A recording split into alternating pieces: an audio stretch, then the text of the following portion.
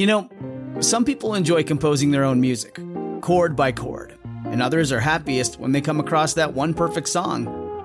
Work is not a lot different than that. Whether you prefer building your own workflow or using a pre-made template, with Monday.com, you and the team can work in a way that's comfortable for everyone. Tap the banner to go to Monday.com and build your own amazing workflow, or find an awesome template. No judgment.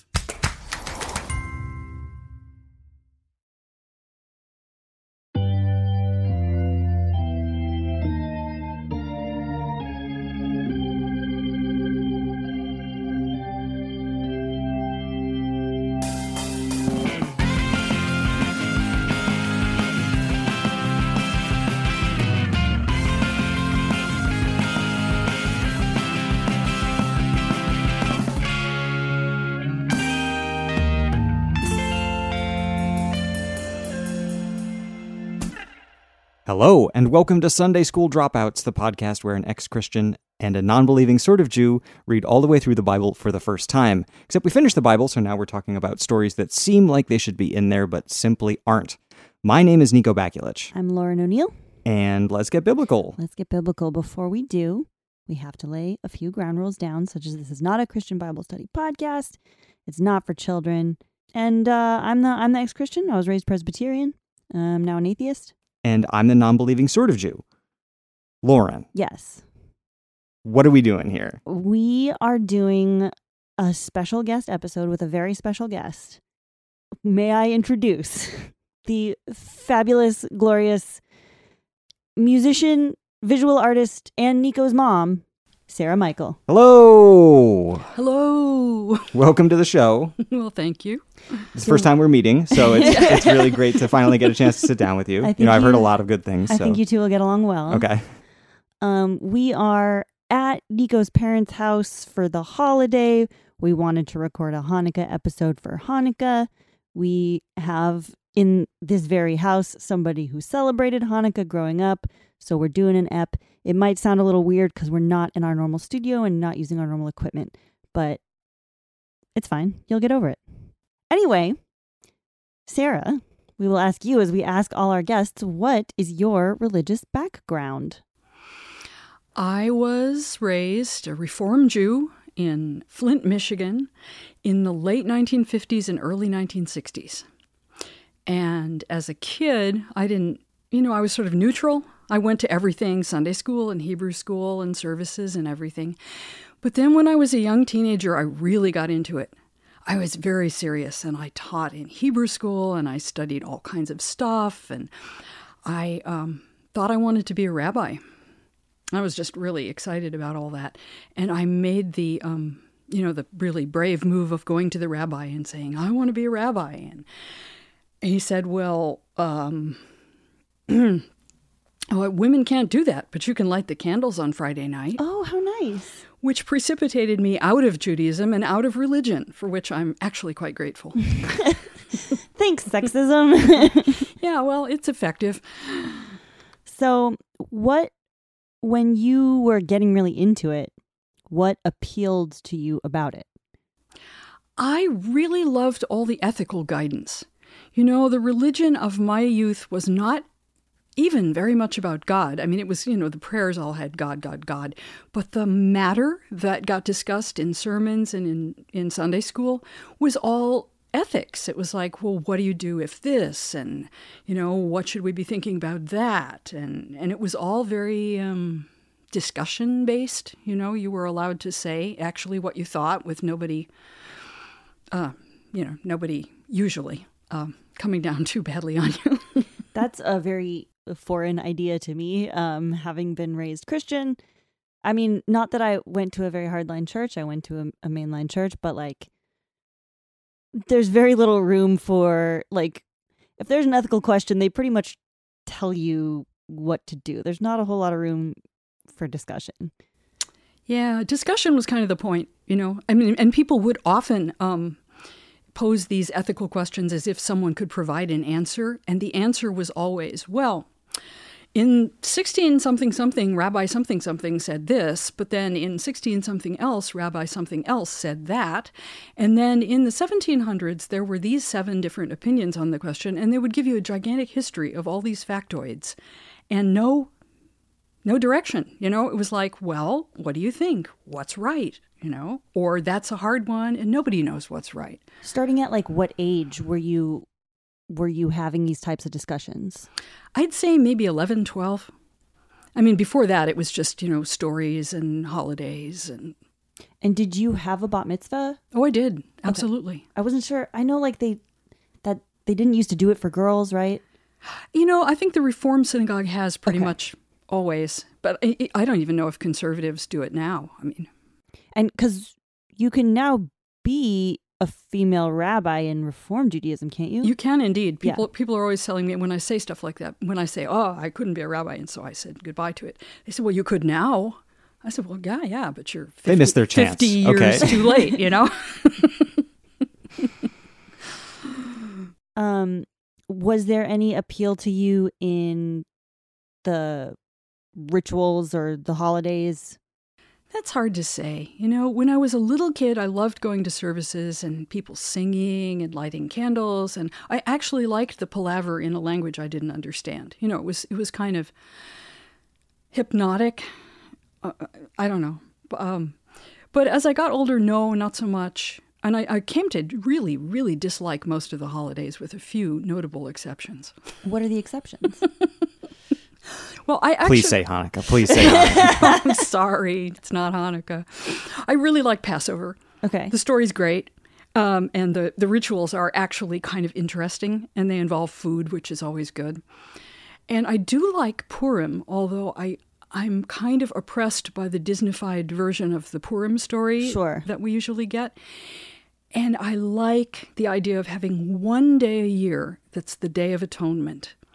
And you prepare ahead of time, and on that day you do your atonement, and on the very next day you just get over it.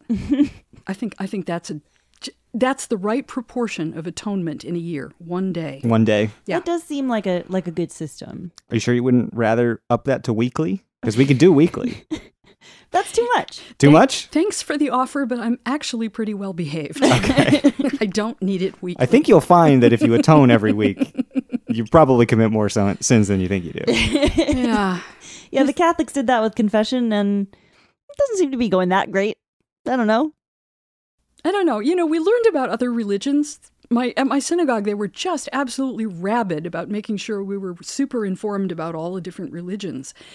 And the business of confessing every week or confessing every this, you know, just like, wow, God, once a year practically kills me. I don't think I could do it more often. Yeah, I was raised Protestant, so no confession. And that always seemed like just the worst. I could not imagine talking about my sins, which I saw as extremely horrible. You know, as a child, you think, oh, like I lied to my sister, like I'm going to burn in hell, you know. And telling that to like an old man in like a booth, I would have been... But what if he offered you the chance to like exercise that sin, you know, to get it off your back, absolve you from it? And just do some Hail Marys or whatever? Sure. Maybe I would have gotten into it. It is kind of an OCD ritual to do those little rosary prayers. I don't know. And then you can officially not worry about that anymore. Yeah, maybe. Yeah, I just worried about it all the time. It's like every day was Atonement Day / no day was Atonement Day. So it was just... Oh, well, you just have to take up the Jewish Day of Atonement. And, you know, you don't have to tell anyone. It's nobody's business. It's just between you and God. And it's not about sins. It's just really anything that's bothering you. Anything that you did badly or you treated someone badly. I mean, it's not about going to hell or anything. Right. It's just, you know, if you've got any junk in your head that you need to get rid of before you start a junk new in your year. Trunk, perhaps. Junk on your conscience. Yeah. Speaking of going to hell, like what were you taught about the afterlife? Wasn't part of the teaching at all. I mean, people said, that was one of those big questions. Is there an afterlife and blah, blah, blah. And basically the answer was nobody knows. Take your pick, whatever you want. Nobody cared what happened after you died. They cared how you lived when you were alive, which I find not unreasonable. Yes, I agree. And I think I think it's actually like one of the hugest problems in our country that people are like the people in power are really focused on death and what happens after death, and that this world doesn't matter. Kind of a problem when you're running the world. You speak several languages. You've studied several languages, including Arabic. How appealing was it to you to study Hebrew? I ask as somebody who studied it myself just because it seemed cool. Do you know, I think Hebrew school started in 4th grade, something like that. And it was kind of fun learning the letters. And then I did what every kid did, which is we wrote notes, you know, with English sounds and Hebrew letters. And then the teachers wouldn't know, you know, what you were writing. But The teacher's not at Hebrew school. The teacher's not of Hebrew school. Even the teachers in Sunday school wouldn't know, you know, because lots of Sunday school teachers were women, and lots of the women, and probably lots of the men, it couldn't read Hebrew, didn't know any Hebrew. I mean, it was in Reform, it was just not a thing. They just mouthed prayers. Did I like it? I enjoyed the beginnings of grammar a lot because I love grammar. I hated vocabulary. I hated reading, you know, the Torah. I hate it because it's so, what? Well, you've used all the words. It's so misogynistic. It's so nonsensical. It's so full of begats and idiot rules for you can eat this part of a hoof and you can't eat that ear. You know, so that drove me a little nuts. And then maybe I was 13 or 14 and I found a book of modern Hebrew poetry in facing page translation. Yes. And that was like a whole new thing. It was just like, this is good. But it's been just a really, really long time since I've had anything to do with Hebrew. And recently I played with a local band that was playing Sephardic music, and we practiced at their house. And they were Hebrew school teachers, or they had a child in Hebrew school. And there were all these flashcards plastered on the walls. And I realized I don't even know some of the letters anymore. Really? It's amazing. I mean, it's gone. Interesting. So when you started to study really hard, or like were interested in becoming a rabbi and that kind of stuff, did you study the Talmud and the Mishnah, or did you like read rabbinic commentaries or anything like that? You know, in Flint, there was a Reform synagogue and a conservative synagogue, and neither of them taught Talmud or Mishnah particularly. But there were commentaries, and there were books of basically ethics exercises. Interesting. Yeah, I mean, it's very funny, you know. I mean, what if you were in a concentration camp and in order to save your life, you had to, who knows? Something that was on the mind of, I assume, a lot of Jews at that period in time. Oh, yeah. And that was a constant in the 50s and 60s, yeah. It wasn't that far in the past, yeah. Right. Yeah, that kind of thing. And you were expected to say, well, you know, Rabbi so-and-so said that this, and Rabbi so-and-so said that. But it was all done in English, and we read in English, and... What was your exposure to, you mentioned there was like a conservative presence. What was your exposure to them? Actually minimal, you know. There was hardly any, what do you call it, cross-pollination? Pollination? Ecumenism? Yeah, not really. There was kind of a real feeling that they were, you know, incredibly backward and quite different. And then when you come down to it, they really weren't. I think I ended up taking a class over there, and they were just like everybody else. But yeah, not really. It was very polarized in a very tiny Jewish community. Right. In Flint, Michigan. Right. I'm thinking I've definitely heard you tell stories about like getting bullied for being Jewish, like at school. Yeah. Ongoing. No kidding. Yeah.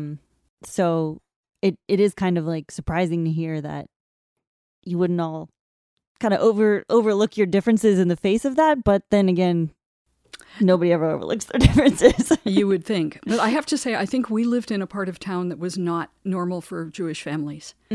My dad was a doctor, and his practice was in kind of a working class neighborhood, and we lived in the house with the practice. So in a funny way, I mean, I think there were schools in Flint where there were more Jewish kids, but I was not in them. So how about that? How about it? You tell me. Yeah, well, it was a long time ago. So I'm going to try a little something, which is what we in the business call a segue. Okay. Do you remember celebrating Hanukkah when you were a kid? Absolutely. Yes. Was it?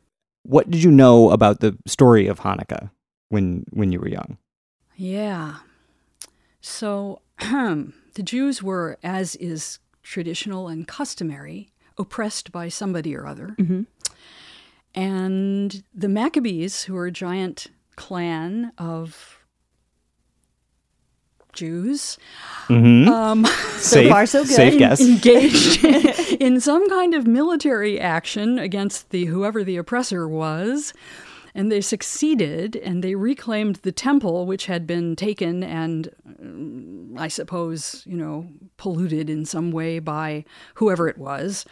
Now, this is my childhood take on this. Of course. And that was really wonderful and really righteous. And they went into the temple, and in among the manure and the broken bodies and whatever else was in there, they found that the eternal light, which is a sort of little oil lamp that hangs over the bima, was miraculously still alight.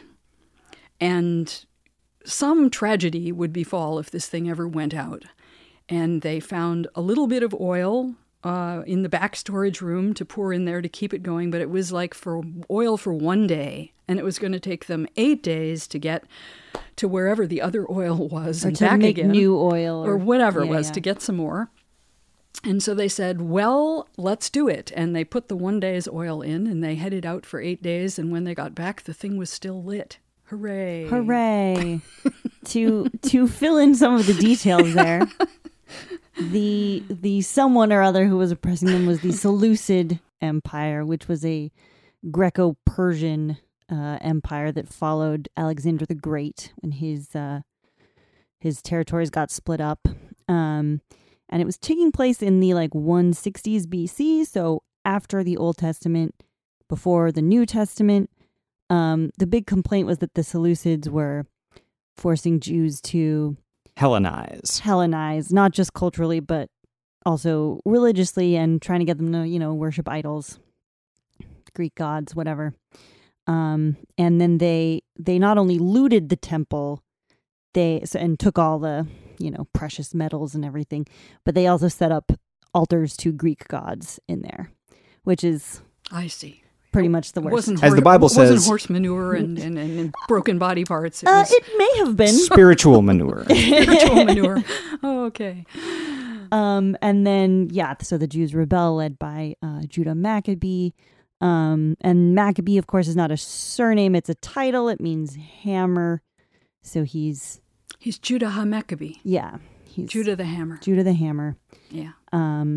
His brothers were also known as Maccabee, but they also had their own titles.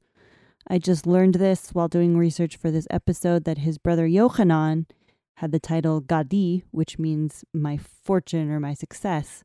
So his brother's name is literally anglicized as John Gotti. You can hear more about this. We did an episode on the books of 1st and 2nd Maccabees. And John Gotti's betrayal of the, I don't even say Carmine Family? crime family. I don't know Whichever. which one. Sorry. But yeah, so then they win. They kick the Seleucids out for 100 years before Rome takes them over or whatever. And this was immediately after, by the way, Egypt owned them. So that Jerusalem was really just being passed from empire to empire over and over again. Yeah, but they did have some autonomy for a little while in there due to the Maccabean revolt. And they went into the temple and rededicated it. And that's the word Hanukkah comes from Chanach, which is to dedicate. Aha. Yeah. Aha. Looked that up also. Thank you. I had no concept. So that's the basic background of it. 1st and 2nd Maccabees actually, they just briefly mention it. They don't use the word Hanukkah. It's not really in a canonical text. It's not until centuries later that rabbis start writing about it in commentary texts like the Mishnah and the Talmud and everything. And even then, at first it's very briefly mentioned, and it's just oh yeah, Hanukkah, it's 8 days long and you're not allowed to mourn or fast. And it doesn't even mention the menorah. The provenance of it. Yeah. Yeah, which, because it's just kind of a minor thing. Our buddy Flavius Josephus wrote about it. Yes, but not in great depth. In fact, he called it the Festival of Lights. And he said it started because when the Maccabees retook the temple, they had been unable to celebrate Sukkot because they were on military campaign against the Seleucids. And they didn't have the necessary materials, or it wasn't a appropriate time or place to do it. So when they got to the temple, they celebrated Sukkot late. And that's why Hanukkah is 8 days. But I think, as far as I know, Josephus is the only one who says that. I think so, but it became at least a popular interpretation of why Hanukkah is 8 days. You know, I mean, there's what about the 8 days it took to get the oil? I don't know. Josephus didn't get the memo. I don't know. Oh, God. Okay. I mean, that's like a miracle, right? I mean, that's like a description of... Right. I mean, that was basically it. God made 1 day of oil last 8 days in order to signify thank you for saving my temple or whatever. And 8 days, now we know, is exactly how long it takes to press and consecrate olive oil. Olive oil or something. Really? Well, that's how the story goes. Yeah, that they needed to make more, or they needed to go get it somewhere or whatever. Yeah. So let's take a break, and then when we come back, we'll talk about how to celebrate Hanukkah. Yeah, it'll be instructional. It'll be fun. It'll be just like a step-by-step guide. Yeah. Very dry. But with a twist. Okay? And you're going to like this. I don't know what it is yet, but I know figure you're it going to out like on the it. break. Goodbye. Okay, bye.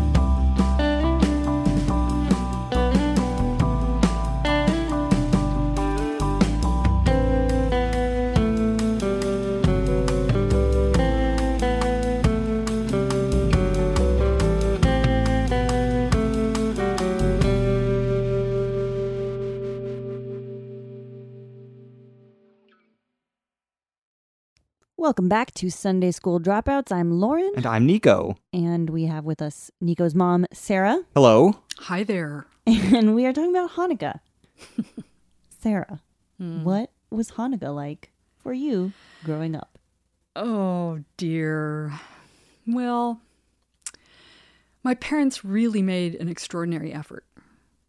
I mean, my mom hung up these silly paper garlands, and we pinned Jewish stars to the curtains, and we had a menorah. We lit the menorah.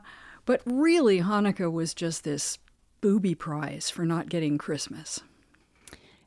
Now, I know from some light research that Hanukkah kind of there was kind of a concerted effort to make it the Jewish alternative to Christmas. Did you experience any, and I know that happened kind of in the latter half of the 20th century, did it change over your lifetime, or was it the same?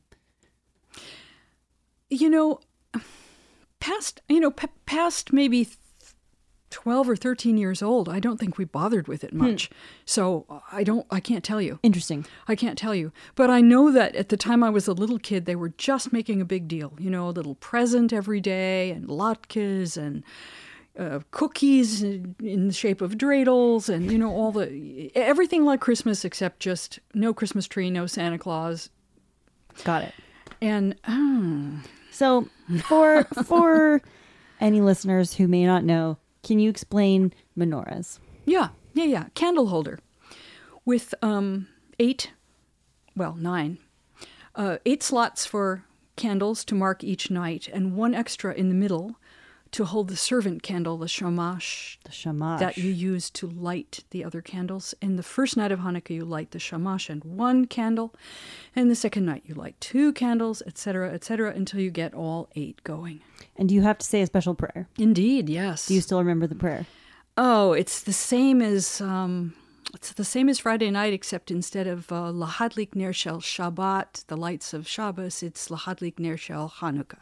Well, there you have it. I'm sorry, there's a beginning on it too, but yeah, I mean, it's very perfunctory. Blessed be you, Lord our God, who commanded us by way of doing good things to light the lights of Hanukkah. Great. Right to the point. And then what did you eat? Well, latkes, potato pancakes, which are inevitably served with either sour cream or applesauce, or sometimes both. And which did you prefer? The ultimate question. Applesauce. Sour cream for children. Ew. Your son still doesn't like sour cream. Good for him. I mean, I like it, but, you know, who needs the calories? Suddenly you tried to flip it on him, and it comes back at you. This is what you get. And what else? I don't remember exactly. Did you have sufganiyot? No, never heard of it. They're donuts. They're like jelly-filled donuts.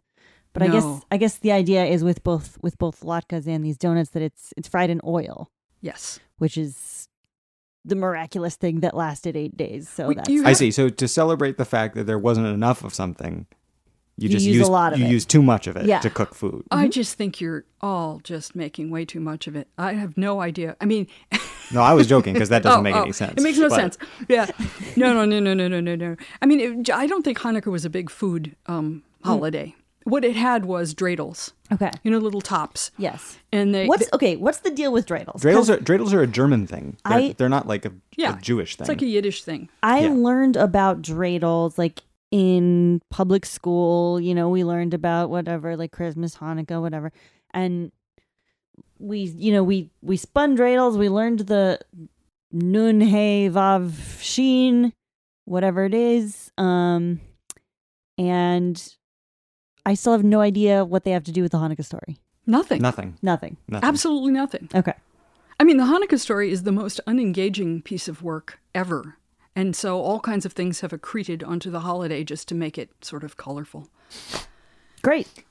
Just like Gelt, right? I mean, like Gelt is another. Gelt is another Eastern European thing, German yeah. Yiddish thing. Yeah. Yeah, because that's But a the word in combination Yiddish. of dreidels and Gelt is deadly. I mean, Okay. here's the thing. Oh yeah. Okay. So you give each kid a bag of Gelt, which is like little chocolate coins covered in foil. And then you give them this gambling toy. So you spin the dreidel, and depending on which, everybody puts like a betting, like poker or something. Everybody puts a coin into the middle. And then you spin the dreidel, and if you get one letter, you have to put more in, and if you get another letter, you get to take it all out, and if you get another letter, nothing happens. It's like that. But the inevitable result of playing dreidel with your Gelt is that one child ends up with all of it. I mean, that's just... Nobody knows how to quit when they're ahead because they're children. And Right. also, Well, the game is not quitting when you're ahead. right, okay. I mean, the game is as long as you've got one, I could get the thing that says take it all. Got it. But that doesn't happen. And one kid always ends up with all of it, which makes all the other kids massively unhappy. It's a little capitalism simulator. It is a little simulator, or it's like a gambling training. I don't know what it is, but it's just the weirdest thing ever. So when you were a kid, were you the kid who got it all? Or were you the upset kid? I don't remember. Okay. Honestly, I don't. I mean, it probably is pretty even because it is kind of a random thing. But I know that I was a kid who quickly decided that I didn't like that game and refused to play it. So, Held on to your guilt. hell, yeah, I'd rather eat it than give it away to my sister. If I could take it back a step, Sorry. we were talking about making Hanukkah sort of like a proxy for Christmas and making it very visible. Like you were talking about your parents stringing up Decorations. and putting stars on the curtains and stuff like that. In the earliest rabbinical codification of the celebration of Hanukkah, an important thing is that your menorah is in your front window or on your porch. And it's there to advertise, essentially. That is it is at least partially about a public display of Judaism. But it's not sort of meant as to show Gentiles, right? It's assuming that you're living with other Jews and that you're all kind of putting this thing up, right? I don't know what the assumption is. I mean, I you don't could know you could either. probably assume that, but at the very least, a part of the earliest description of it is a public display of Judaism. So I think that's mildly interesting. There aren't many holidays like that. That's true. I also saw. What? Aside from Christmas and Easter and... No, yeah, but for Jews. Oh, no. And I don't know anybody who did that. I mean, maybe people did. I mean, we didn't have a front window, so I couldn't tell you, but I wouldn't do it now. And I have a friend here who we've had a discussion and said, no, I wouldn't do this publicly. I wouldn't invite the attention. Even in 2019 in Santa Cruz, California. Yeah. Interesting. Yeah. Isn't that weird? That might just be me, but... Would you have said that same thing 5-10 years ago? No. Okay. No. Fair. So also speaking of like early rabbinical takes on Hanukkah, and this actually ties in a little bit to what you were talking about earlier, that the rabbi said that you could light candles on Fridays. Also included in those descriptions of early Hanukkah procedures, women are not only allowed to light the candles, but encouraged to. Yeah. Because of the fact that women were involved in the Maccabean victory. How so? Well, supposedly the story of Judith comes into play here, that Holofernes was a general of the Seleucid army. Of the Seleucid army. Okay. And that her, seduction and decapitation was like a big part of the Maccabean victory against the Seleucids. And so like Judith's victory is like, now as part of that whole holiday, we celebrate women's role in the as Jewish warriors as well. I didn't realize that. Was Judith a part of your Hanukkah celebration? Oh, no. Okay. Oh, no. Oh, okay. Oh, no. I mean, I really gave you the whole text earlier. Nico, do you know, is that something that started early and has gotten less frequent, or if it's the opposite? Or I don't know. All I know is that was one of the things that the rabbis said early on, was that this is partly a women's holiday and it celebrates women as warriors because Judith chopped off Holofernes' head, and so she was elemental to the victory of the Maccabees. I like that the heroes then in the story are Judah and Judith, which are just Hebrew for Jewish. Jew and Jewess. Yes. Yeah. Male and female. Yeah. Interesting. I could see you might leave out that part of the story for kids because it does involve, both the existence of sex and of cold-blooded murder. Well, not really the existence of sex, right? Because she doesn't actually have sex with him. True, but the whole story of the seduction relies on acknowledging that. I guess. And it's not like a tent spike through the head like that other dude. That's messed up. Giles, when she did the tent spike. Sarah's making a face like I don't know what you're talking about. Yeah, that was not my religion. Sorry. Did you not learn about any gruesome violence? Pretty much not. Pretty much not. Even Purim, where the ending is, and they have 3 days to slaughter, and then they got 5 more days to slaughter. That was never there. Yes. No. And Esther saved the Jewish people. Mm-hmm. Kaboom! Smiley, smiley, clap, clap, clap. That's it. Yeah, there's a lot of. That one had a particularly bloody ending. That when we were reading it, we were like, "Okay, this was cool," and I'm a little confused, but okay, we're going with it. Well, I totally understand the impulse. If you'd been through that, you might like to slaughter, of course, a fair number of people yourself. No, but I should say that we certainly heard about violence directed at Jews, just not violence perpetrated by Jews. Yeah, absolutely. So what Hanukkah traditions did you two celebrate together? I know that it wasn't extensive, but there was something, because I know we have a crazy menorah in our apartment that's like a... We do have sort of like a modernist art glass. Art menorah. Yeah, menorah. But that's awesome. We lit candles and said the little prayer, and when I was really young, you gave me little bags of gelt. True. And that was no it. Gambling, though. Well, we had dreidels around. I don't know if we ever actually played dreidel. I'm not sure if we ever did. I maybe played once as a child. Right. And you had exactly the reaction I would anticipate. This game sucks. This is stupid. Yeah. No, I just looked up what the letters on the dreidel mean. Do you remember? Gimel is take it all, I think. Oh, okay. Oh, you mean the phrase? The phrase. A great miracle happened here. Yeah. But I don't remember the look Hebrew. at that. A great miracle happened there. There, sorry, here, It's there. Nes Gadol Haya Sham. But then apparently in Israel, it's a great miracle happened here. And so instead of a sheen, there's a pei for po. Well, you know, that I just dredged that out of the lower reaches of the Paleolithic See, era. it's still in there somewhere. It's still in there somewhere. Yeah. Well, as my Hebrew teacher in college told me, Israel, Hanukkah is no big deal.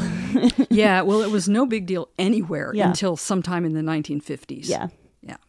So, like, do you know how your parents celebrated it before the 1950s? Oh, gosh. I mean, my father's family was grindingly poor. I don't think they celebrated it at all.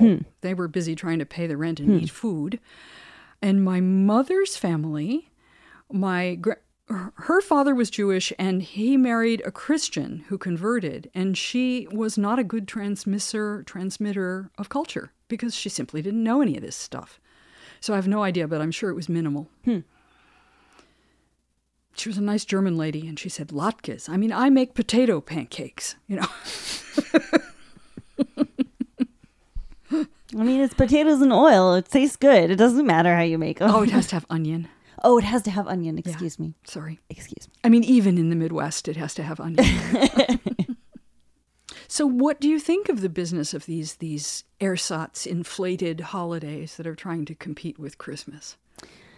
I mean, I guess to me, I wish that Christmas wasn't a big deal, you know. I wish that there were a secular winter holiday, because I think it's nice when it's dark and cold to have some sort of holiday that involves light and warmth. And everybody getting together. But that's pretty much the origin of Christmas, right? Absolutely. I mean, Christian promulgators in Europe found a native solstice Festival, tradition, yeah. and they said, okay, we'll take that. Yep. Yeah, I mean, that's what the Catholic Church did all over the world with everything. They were just like, yeah, that's ours now. And it was very effective. And it works It great. is very effective. And that's the other thing about Hanukkah, you know. I mean, Christmas, the trappings of Christmas, okay, somebody's traveling and it's winter and it's cold and they have to be in this cold barn, and then there's Santa Claus and the North Pole. Oh, okay, and well, there's, it's a different story. Randor. Yeah, but all that stuff is just smooshed together. I mean, Sure. if you're not a Christian, it's all exactly equal. These are the components of Christmas. And Hanukkah is what? We had a military victory and some light burned for a while? You see that as It's- less compelling. It's less compelling, especially if you live in a cold place. I mean, we were in Michigan, so all the whole North Pole thing was just like, yeah, I know what that is.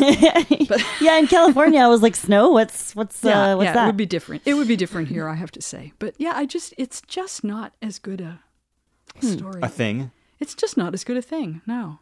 I mean, I think that the Christmas traditions that are good, I mean, I guess gift giving is from the Magi giving gifts to the baby Jesus, supposedly, which is a central part of Christmas. But like, you know, the Christmas tree and the food that's involved has nothing to do with religion. It's all from Northern Europe somewhere. yeah. Yeah. Or it's been grafted on in modern times with some sort of version of Santa Claus. But the grafting is universal. I mean, Hanukkah has all sorts of things grafted onto it, and now there's Kwanzaa, which is invented of whole cloth. So, I mean, I don't really have any problem with that, but if I were picking one, I like the one with the Santa Claus. What did you feel about Santa Claus as a child? Mostly, thinking about Santa Claus, we weren't allowed to sing Christmas carols at school. We had to sit there with our mouths shut. Talk about making your kid feel terrible. Anyway, I mean, they should just let you sing the stupid songs. Like, it doesn't have anything to do with Jesus Christ. they do, some of them. Well, some of them do, but the ones about Santa Claus don't. Yeah, well, it doesn't matter. But anyway, that was the deal. You can't sing that stuff, and and then Santa Claus. I never quite. I mean, mainly it was a thing where if you desired to have that thing, it made you feel a little weird and guilty. That was one of the things that turned up on the Day of Atonement. I was longing for Christmas. Wow. How about that? That's crazy. Well, not really. No. I mean, it makes perfect sense. It's just something I'd never thought about before. So it's just a thing that when you started thinking about it, you just turn your thinking away from it and say, I kind of had a similar experience of Santa Claus in that because I had been raised to just believe what I was told and ignore evidence, that I believed in Santa Claus for a really long time, way past the time when it was appropriate. Oh, do you mean did I ever think there was a Santa Claus? No. But I mean, my experience of Santa Claus also involved turning my thinking away from it. Yeah. Did you ever tell a kid at school that Santa wasn't real? I didn't have the kind of relationship with kids at school where that sort of opportunity would come up. Fair. As I recall. But, the other funny thing was, shortly before my experience of being told I had the wrong gender to be a rabbi, I realized that I had been brought up to think that God was a man in the sky, and he had a beard, and he had really nice pectorals, and he wore draperies. I concur with everything except I never thought about God's pecs. Definitely thought of a man in the sky with beard and draperies.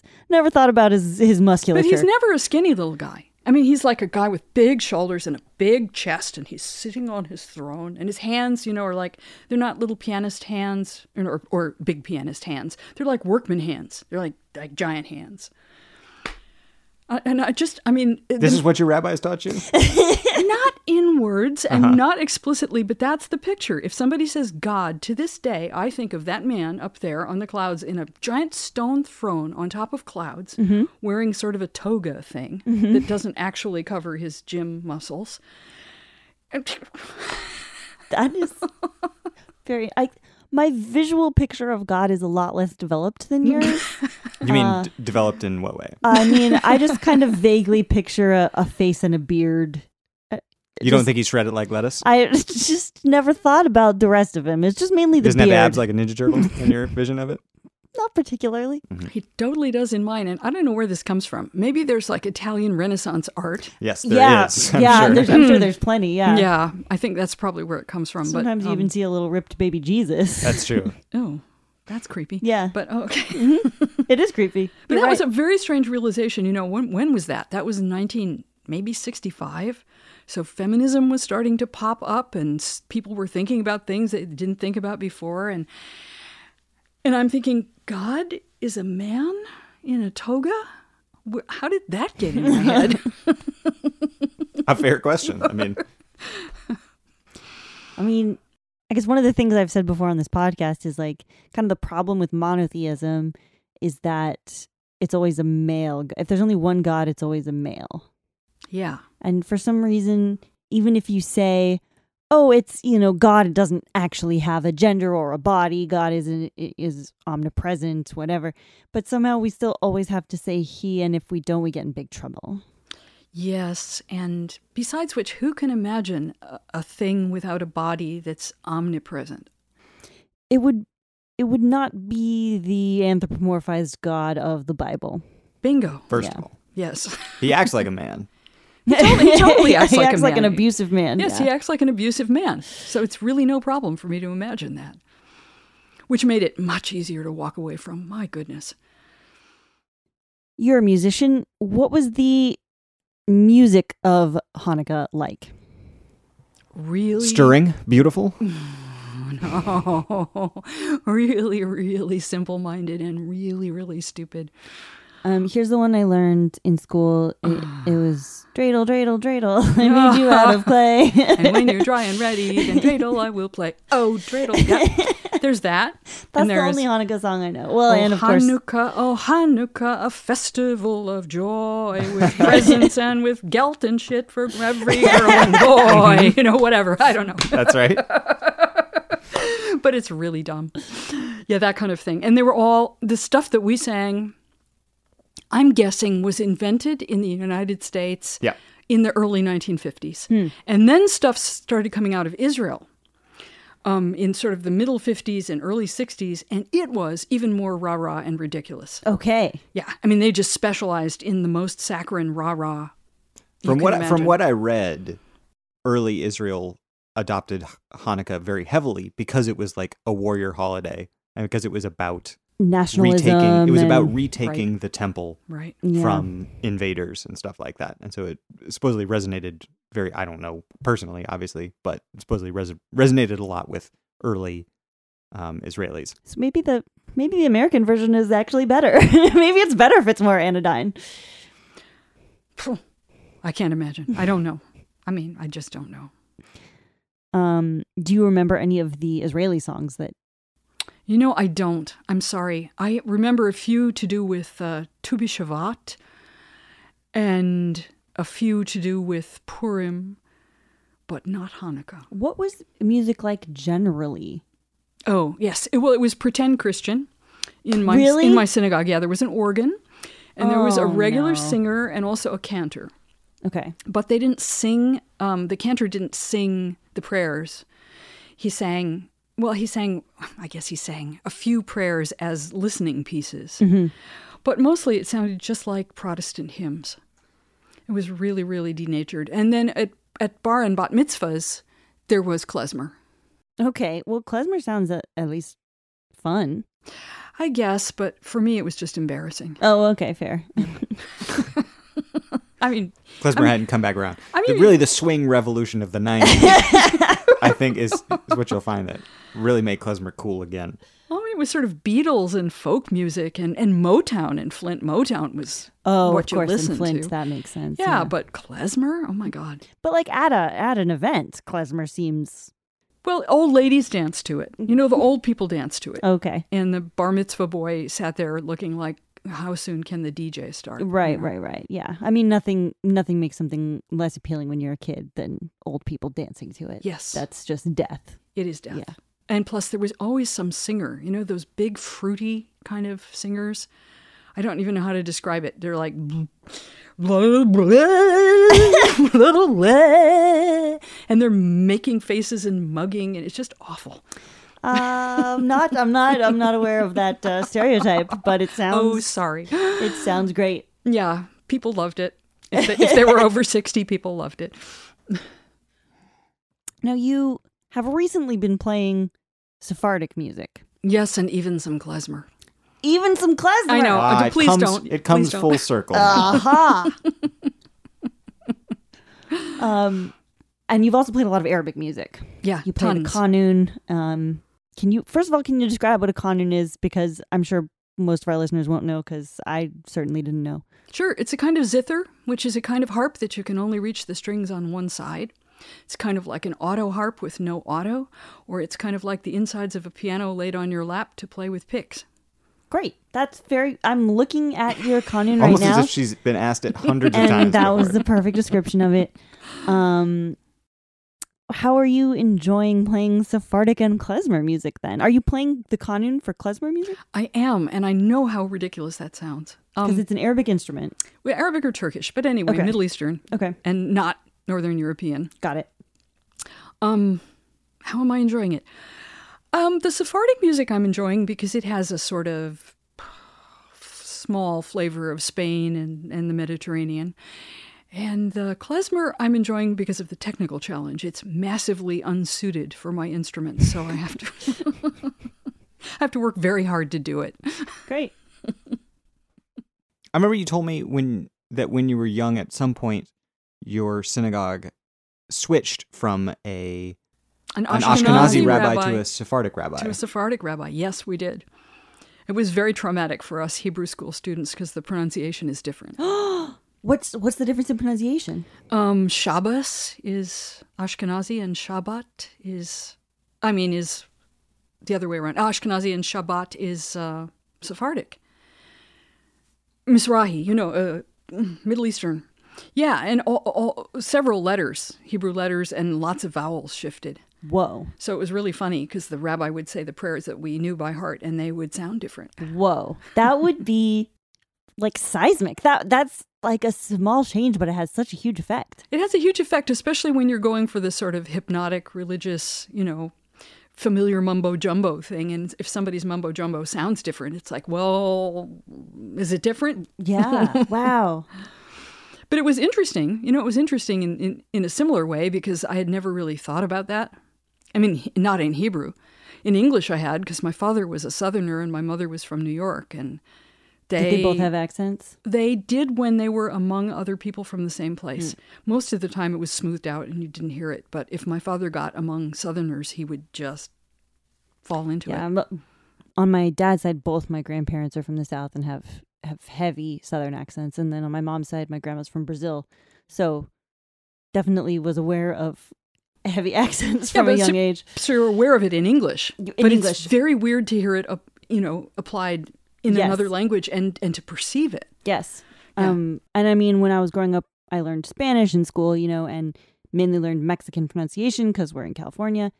And then I remember hearing like Puerto Rican and Cuban Spanish for the first time and being like, what is this? Like I was aware that Spain had a different accent, and I was aware that, there was a slightly different accent in like Peru or whatever. But like when I heard Caribbean Spanish, I was like, how can I be expected to understand this? This makes no sense.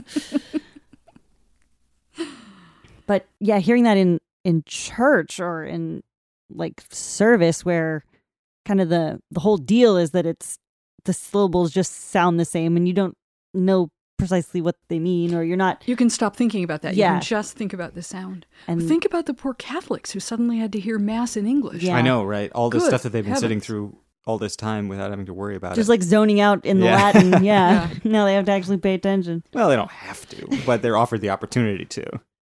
Some of them can't turn it down. Speaking of Catholics, I remember a story you told me about when Vatican II was passed. Oh, yes. Oh yeah, this is funny because so my mom was raised Catholic and has, only great things to say about Vatican II because, it made the church more tolerant, it put things in English, it made it more accessible, and so to her it's like, yeah, that was a really positive development in the church. Oh, I think it probably was. But what happened is the year of that, all these little Catholic kids would come up to me and they would say, "Oh, I forgive you for killing Christ and I can play with you now." And the first time that happened, I said, "What? What did I kill? You forgive me for something? Who are you anyway?" Just like, what? were you not even aware of that stereotype? Yes, but one more time, I have this real difficulty in my mental makeup is that I can perfectly well understand the theory of something and the abstraction of it, but the idea that this is going to apply to me, Of course. is just completely alien. I think that's universal to people. It's the same thing. I knew women couldn't be rabbis. I knew that women were a kind of speaking livestock who had limited duties, but I had no idea they thought I was one of those. It was just like... So it was the same thing. Yeah, I knew. People blamed Jews for killing Christ, and some people still do. But I had no idea that... How could it possibly apply to you when it was 2,000 years ago? Right. Yeah. Why would some little kid be coming up to me about this? Right. Yeah.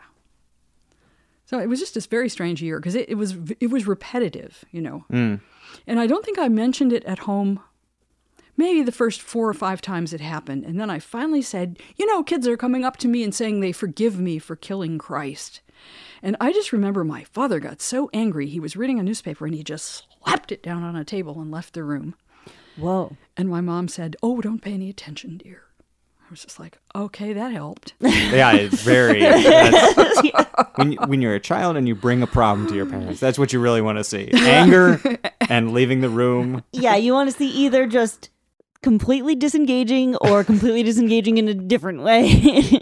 Well, what could they say, in I don't know. fact? It's pretty tough. Fair. I think that means we've probably exhausted the potential Hanukkah content Now that we're talking about Christ killing. for this Oh, yeah. particular episode. Oh, yeah. So I think it's about time we wrap up the show. Okay. To that end, as is tradition, we will rate the book, although this is not a book, so we'll talk about rating the story. Mama, how would you rate this story? I would give it 1 out of 144 flasks of consecrated oil. Wow. Wow. Possibly the lowest score ever given on the show. Wow. Please elaborate on your rating. Military history as a holiday? And then... So you're not a fan of Cinco de Mayo? Not particularly. 4th of July? Not at all. Okay, well, at least she's consistent. Not my thing, really. And then trying to patch it together with some sort of feeble miracle about oil. Who needs an oil miracle? Huge slam. Sorry. Huge slam. Slam on Hanukkah out of nowhere. I'm gonna give it. I'm gonna be a little more generous. I'm gonna give it 4 out of 8 menorah candles, not counting the shamash. Thank you. She keeps counting the shamash, and I keep saying don't do it. I think it's fine. It's at least an action-packed story. It has a plot. I can't really speak to the cultural ramifications of it, but I liked playing with the dreidel when I was young. The gelt was good when I was young. I bet it's the worst quality chocolate, and I would never wretched. I would never deign to eat it now, but and like half of it was like white when you got it out of the actual gelt, is that right? old that old ass chocolate? Yeah. And it was really waxy. I don't know what they put in that stuff. I do remember it being very waxy. But, when I was like 7, I was like, hell yeah, chocolate. Yeah, right. It also is kind of fun to unwrap in that certain kind of I way. did like chocolate. to unwrap Yeah, it, okay, yes. Shiny chocolate. And then fold up the little halves of the foil into little shapes. Nico, what would you give this story? I'm going to give it 3 out of 8 candles. What? You got to redo yours. I already took candles. I think it's only appropriate. Okay. Nobody Okay. can take candles. Candles, that's they the whole last. thing. Yeah, they last as long as you need them to. That's right. It's fine. It's fine. I think there are many better holidays on the Jewish calendar That's certainly already. true. It's kind of a loser on that scope. A bunch of the additions, the sort of the hallmark commercialism of giving a gift every day is very silly and very American and late capitalist and is pretty reprehensible. That's not really what we're judging here, though. Sure. Those are just the things that I'm bringing to it. But like you said, Mama, the story itself of a group of military guys winning a big battle. And from the perspective of the Seleucids, they're terrorists. Yes, well. Yeah. From my perspective, the Jedis are evil as well, I think is what you'll find. Same. Hard same. So it never really did anything for me. I enjoyed it. I enjoyed it with you, lighting candles and saying a little prayer. That was still the only like Hebrew prayer that I have in my head for whatever that's worth. And I think I repeated it to you at some point, and you were like, "What is your Hebrew pronunciation?" And I was like, "I don't know. That's how my mom taught it to me." I bet your mom's pronunciation was flawless. Oh, I wouldn't count on it. I bet it was better than mine. Did you not learn the 4 questions for Passover? Ma nishtana halayla hazeh. You didn't learn that? Not as such, no. Oh, interesting. Good. I completely preserved you from religion. And honestly, you did a great job. Yeah. So I think that does it. I think we've rendered our judgment.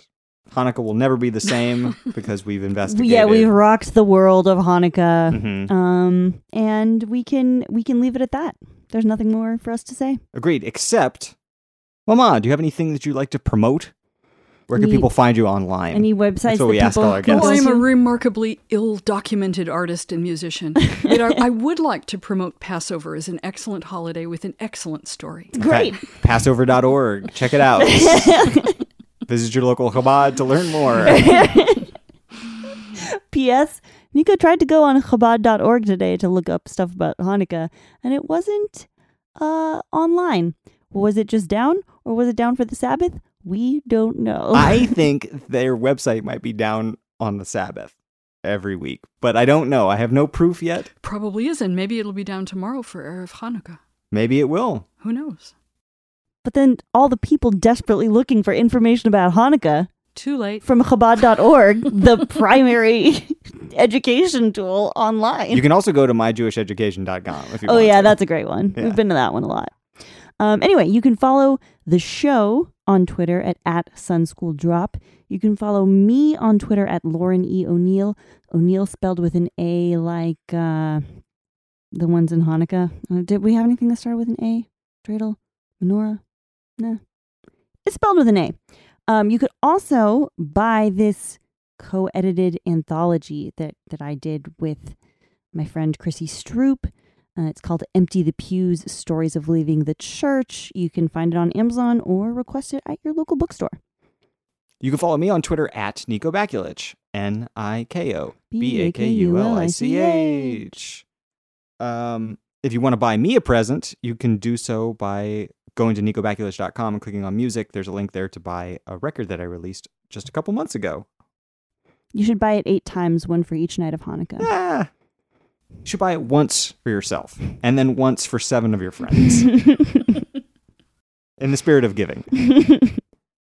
If you'd like to send us mail, you can do so by emailing contact@sundayschooldropouts.lol. That's contact@sundayschooldropouts.lol, not .com.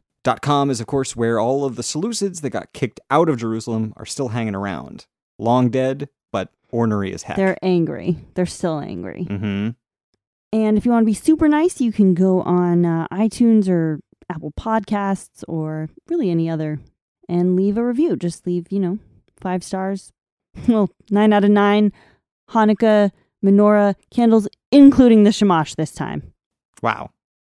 Amazing amounts of growth over this episode. I feel like we've been on a huge journey. And I'm exhausted. And it's time to go to sleep.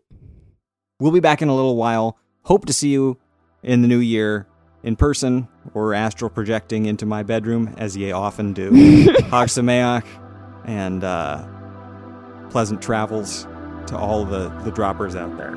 We'll see you on Sunday. Bye. Bye.